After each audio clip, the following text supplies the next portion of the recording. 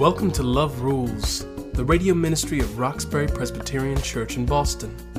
My mom, Liz Walker, was Boston's first African-American television news anchor, but her most important job is what she does right now at RPC, preaching the good news about God's love.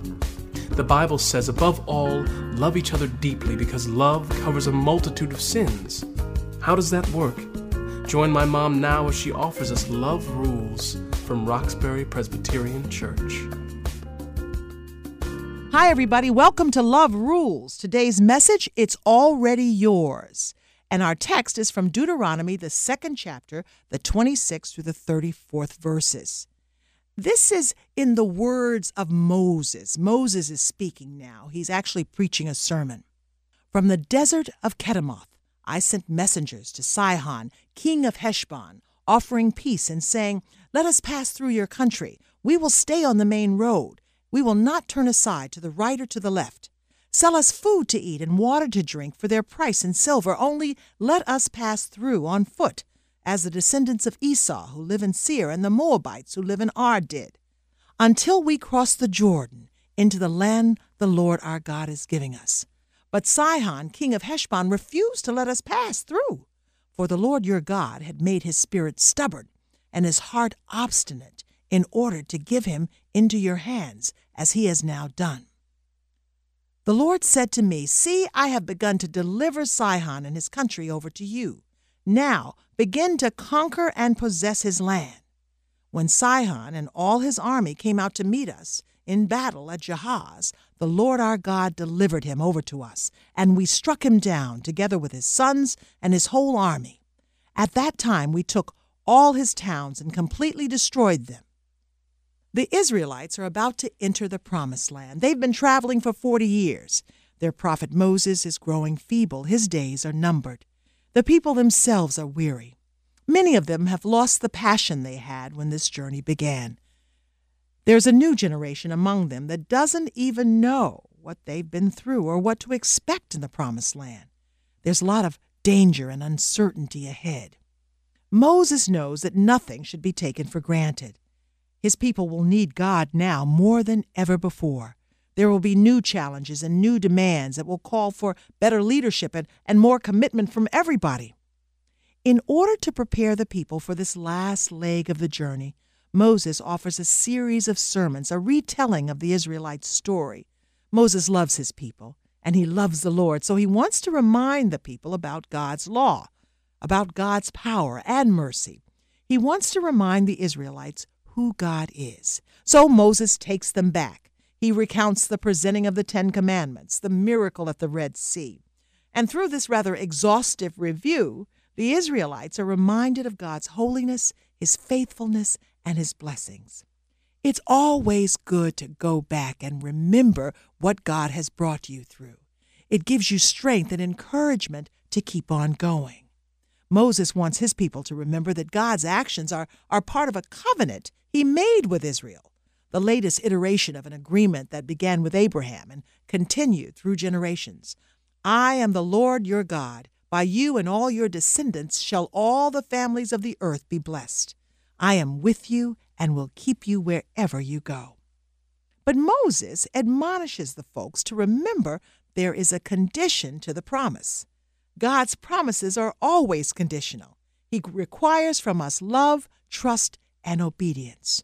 You see, God initiated this covenant with the Israelites, and the people agreed. In Exodus, the 24th chapter, the 3rd verse, "All the words the Lord has spoken we will do." But therein lies the rub. Before the Israelites packed up their cars and got the gas, before they stopped by and got coffee, they began to go back on their word. Now, despite their disobedience and their sinfulness, God stayed with them. They may have lost sight of God, but God never left them. So Moses continues to preach, and the people are sitting there, and they're nodding, and there's some people saying amen and say so from the crowd. Moses is on fire. It's like one of those old-time sermons down south when people are just caught up in the pastor's words, and it's a wonderful time. Moses says, "The Lord your God has blessed you in all the work of your hands. He has watched over this journey. God has been with you, and you have lacked nothing. The young folks listened closely. This is the first time they've heard such detailed history of their people's bondage and flight for freedom. They have many questions. They had wondered why this journey to Canaan had taken so long. According to Moses, God had promised their victory even before they set out. Some people said the journey shouldn't have taken more than 11 days. What was the holdup? As we begin this new year, I just want to tell you about re-examining your covenant, your promise with God. Everybody has a covenant with God, even if you don't think of it that way. Whether it's formal or informal, you have certain expectations from God, and God has certain expectations from you. That's what this story is about. As we look at the new year, Moses' preaching in Deuteronomy is a good lesson because Moses explains the principle of growth, of spiritual growth. In reviewing the Israelites' history, Moses focuses on the time they spent in the wilderness. As the young people thought, this journey was a circuitous route. It could have been accomplished in less time. Why did they end up in the wilderness for so long? Well, we all have those wilderness experiences. Despite God's promises of blessings, our understanding of purpose, we sometimes get stuck. We love the Lord. We pray, we wait, and still nothing happens. Why would God leave us in the wilderness? Moses reminds us that most wilderness experiences are brought on not by God, but by us. This faith journey is not just about our trust in God, it's also about God's trust in us.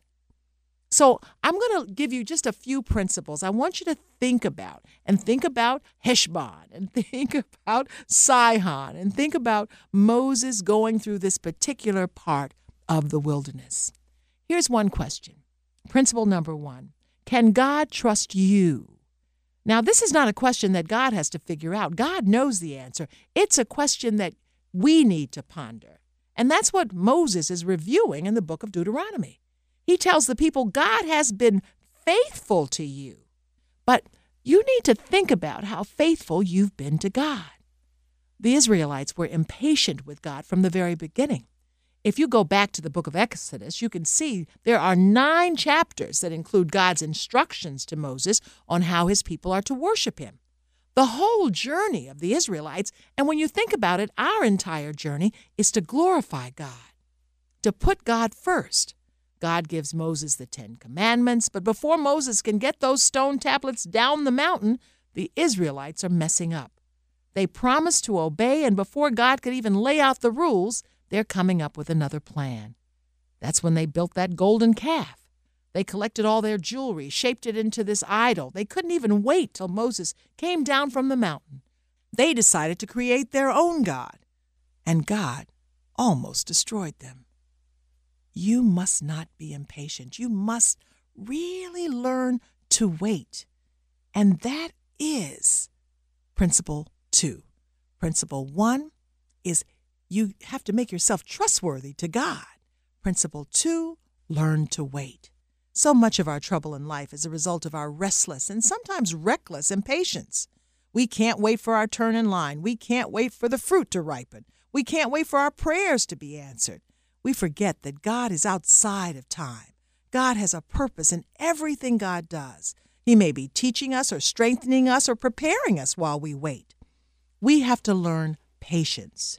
And when you can wait patiently, God knows God can trust you. But there's another principle I want to tell you about today, the principle of the spiritual initiative. And this is really the point of this whole message. As we work on our patience, as we work on our trustworthiness to God, we need to learn when to wait and when to move ahead. Let's go back to today's text where Moses talks about the battle against King Sihon. This was one of Moses' favorite stories because it taught him a great lesson about spiritual initiative. Sihon, you see, was the Amorite ruler of Heshbon, one of the areas that God instructed the Israelites to pass through. Moses sent the king a peace offering and a message. Let us pass through your country. We will stay on the main road. We won't turn to the left or the right. The Israelites had successfully passed through other lands. There were no problems, but Sihon decides he's not going to let them through. The Amorites had long been rebellious against God. So Here's Moses wondering what's going on. God promised this land would be delivered. This is not going quite like I expected. Should I wait? Should I worry? What should I do? But that's when God says, verse 31, I have begun to deliver Sihon and his country over to you. Now you begin to conquer and possess this land. Moses was going to have to struggle and fight Sihon, but God had already promised him victory. He had to step out, confront his fears, his uncertainty, his doubts. That can be the hardest thing to do, that stepping out. But once he makes that move, he realizes he's not fighting by himself. Today we know that God keeps his promises because of our relationship with Jesus Christ. And we know we're never in a battle alone because we have the power of the Holy Spirit. But sometimes we still hesitate about stepping out on faith. I just wanted you to know today that you are not alone. And just as in Moses' case, the victory is already won. Our part of this covenant that I've been talking about is believing that. And once you believe, you can act on your belief. From the very beginning, God told the Israelites, I'm freeing you from slavery, but you have got to leave your present circumstances. I'm saving you from Pharaoh's army, but you have got to step off the shore. I'll even get you through the flooded Jordan, but you have to move across. The spiritual initiative is up to us, and that first step is our biggest challenge. But once you make that step and remember God, you'll be fine. I have begun to deliver Sihon and his country over to you. Now you begin to conquer and possess his land. Have a great day, everybody. Thank you for tuning in. Roxbury Presbyterian Church is located at 328 Warren Street, right in the heart of Roxbury. Come worship with us on Sundays at 11 a.m. This is a listener-supported program. We invite you to partner with us and learn the many ways that love rules. Visit us on our website, roxburypresbyterianchurch.org, or call us at 617-445-2116. Love will reign if you let